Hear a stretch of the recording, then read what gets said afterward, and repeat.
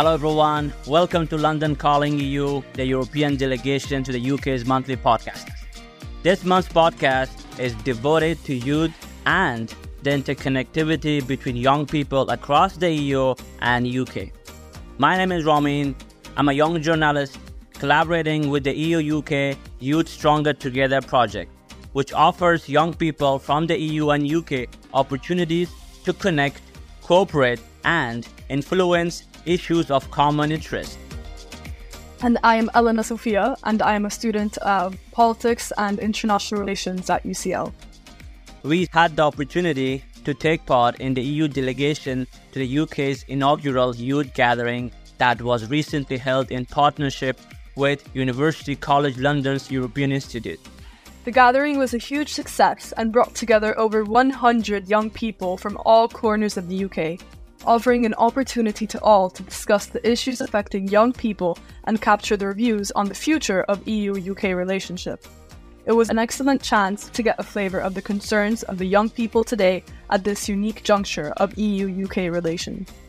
To get a flavour of what brought the young people to the gathering and what are the major issues and challenges they are facing right now, we spoke directly to the participants and the responses we got were amazing. As you'll hear, the delegates come from across the UK and Europe, but share many common concerns. We hear first from a delegate from Northern Ireland. So the issues facing young people in Northern Ireland are mainly mental health would be a massive one. So the lack of mental health support, the lack of mental health education is coming up again and again and nothing is getting done. Then there's also education in general, the lack of things like mental health, relationships, sexual health education, the way the exams are structured, especially post-COVID, that's coming up again and again. And then generally the lack of a sitting government within Northern Ireland is a massive issue because then none of the other issues can get pushed forward because we don't have a government to do anything about it. We keep getting told, but whenever they come back to government, you can get your issues sorted then, but it's been years and young people don't have that time to waste on trying to sort out these issues. Hi, my name is Victoria Genova. I am a third year PPE student at the University of Manchester. I'm from Bulgaria, but I've lived in the UK for 9 years. One of the main challenges for youth right now that I see is uncertainty over the future, since youth are facing a lot of competition to get jobs and to discover opportunities to gain actual work experience. I believe that we should not have any sort of unpaid internships for youth, and also the youth should be supported through different means when they're undertaking work experience. And we also need to have broader information campaigns on what EU youth's rights are within the UK, because a lot of people I have spoken to have told me that they are uncertain of whether they can keep their settled status or not if they don't stay in the UK for a couple of months. Hello, I am Gloria. I am from Inclusive Europe project and I am from Lisbon, but at the moment I'm currently living in London. So Inclusive Europe project, it's all about making sure the marginalized voices within the European Union are heard. I feel like one of the main issues that face young Europeans or young people in the UK as well is the cost of living and also mental health. I'm going to focus on mental health because I do have a background on mental health, and I feel like after the pandemic, even that problem of mental health that sometimes gets hidden under a carpet, after the pandemic, now it's way more visible. So I do feel like that's one of the main problems, mental health and a lack of access to mental health professionals and services. Hi, I'm Clyde from the Young European Movement. We know that there are millions of young Brits that care deeply about our future relationship with Europe. This event allows for us to connect and meet with young individuals and young future leaders to see what we all care about. And one thing that keeps coming up was young people's desire to re-embrace the Erasmus Plus programme. My name's Keelan Donnelly. I work for a youth organisation called Youth Action Northern Ireland. We're a regional-based organisation with offices across the north. We're a charity and a membership-based organisation, so we support members that are working directly with young people. I feel like some of the concerns for young people today is lack of opportunity, whether that's to live, support or work in other countries across the European Union. Young people have problems with transport and stuff as well. Funding's a big one for young people, and funding's a big one for ourselves. Being a charity, we rely heavily on funding to continue our work with young people, and lack of funding opportunities now since we left the European Union are very scarce. And if we do have funding streams we can apply for, they're heavily contested because every organisation is going for the same funding stream. So lack of opportunity for young people in general, but lack of opportunity that we ourselves can offer young people due to funding restrictions is a big issue for us. Solutions would be making our applications to other funding streams more accessible, more easily applied for, and making young people more aware of what opportunities actually are out there for them themselves to reach out for these. One of my key issues is the fact of further education not being heard. We're seen as a rung lower on the ladder to people, such as universities, higher education and the same old organisations. So I feel that we need to be heard more, because at the end of the day, we are still people, we still have voices, and we need to be heard. Today's event, our classic is great, to be fair. I'm a further education student, so it's allowed us to get a voice in where we don't normally get our voice in. I appreciate the event in that, and it's managed to bring so many different people from so many different backgrounds across the EU together. I can't congratulate them enough, to be fair. I feel like it's the starting steps to something bigger.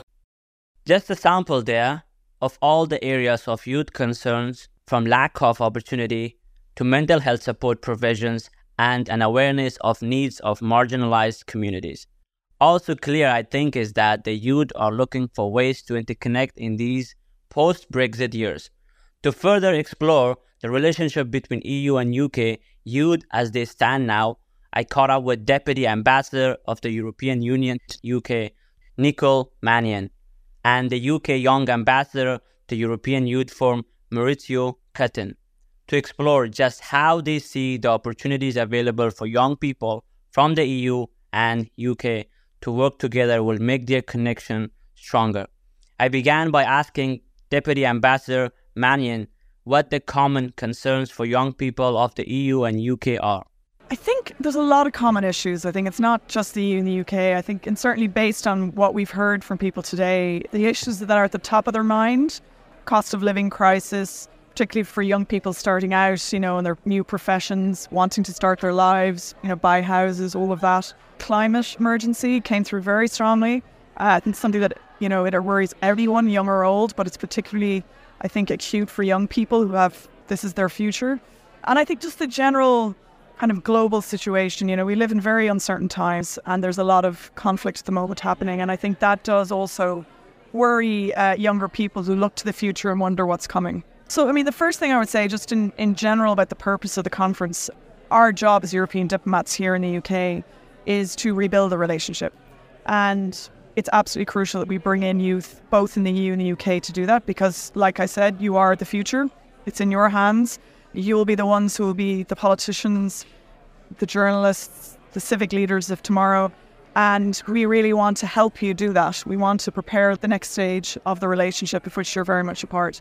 That's kind of a key part of how you address these challenges. Thinking about how to improve the EU-UK relationship is one part of that. It's the first big challenge for your generation, right, here in the UK, Brexit.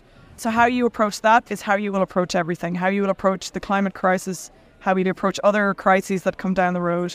It's an early kind of education for you, but it's a way of kind of learning how to deal as an individual and a society with something that is as big as this. One of the things I've really enjoyed about this youth gathering today is I've had the opportunity to talk to a lot of young people, as you'd expect a youth representative to do, but also actually encourage a couple. So in a couple of the panel sessions, I saw a couple people raise their hands and then kind of put their hands down. And I've been careful to try and meet with them because I was in those shoes. I had that imposter syndrome kick in, and it's very important to have someone who's in a privileged position, as I am now, I do recognize that, actually speak to these young individuals and give them some tips of how to get started. One of the key methods to re-establish this would be through what we've lost, which in this case is the Erasmus Plus program and all of the different programmatic elements attached to it. This represents the key investment in young people, in students, in unorganized youth.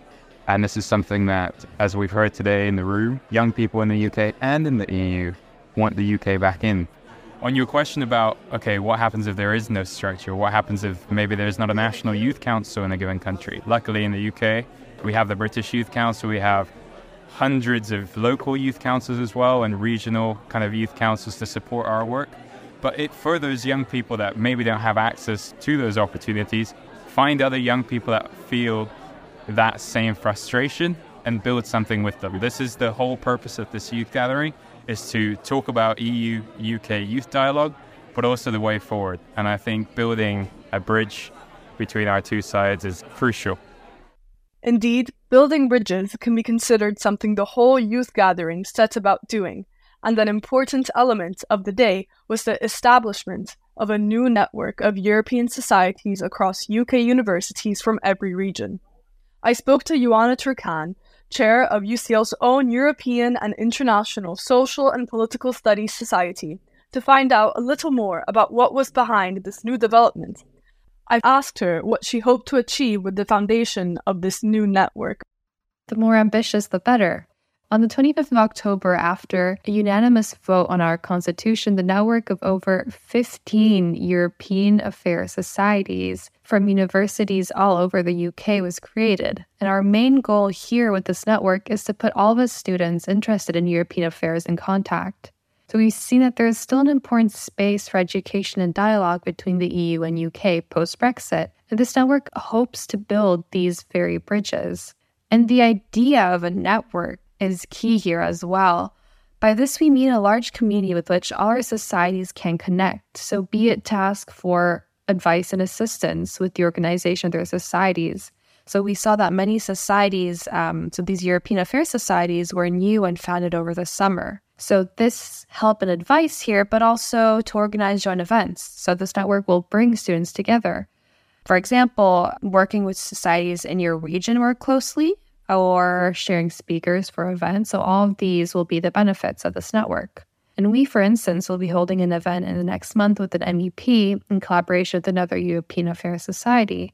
So these are just a few examples, and this network is still in its very first days. So I cannot wait to see where this project will go, not only professionally speaking, so in terms of all of these academic events, but also personally. I got to connect with so many people, and I'm looking forward to seeing them again soon and meeting more students in the next meeting. And finally, if you want to join our network, do reach out. The more the merrier. So you could do so by reaching out to myself, to the ISPS Society's president, Blanche, to any other member participating European Affairs Societies from within your region, or to allies from the delegation. So I've actually, in fact, already had a society from Oxford reach out that was founded over the summer. And I'm glad to say that they also joined the network. Another exceptional element of the youth gathering was that, in addition to the great outreach to universities, young entrepreneurs, union representatives, and farmers were also involved. I had the opportunity of asking one of the event's panelists, young entrepreneur Jake Richings, what he felt the youth gathering could represent to young people outside the world of further education. I feel that the youth gathering shows that the EU are genuinely interested and keen to hear different points of view from stakeholder groups that perhaps traditionally haven't been as engaged. To be able to hear from diverse groups of young people like farmers, entrepreneurs, apprentices, union representatives and others represents that the EU are putting genuine consideration into supporting future key decision makers to create a positive change. And that's something I'm really excited to see continue. So the inaugural youth event managed to reach out and connect with young people of all ages. And we were very honored to be part of that amazing event. Thank you for listening to the latest episode of London Calling EU. If you want to find out more about the EU delegation, please visit their social media channels. Goodbye.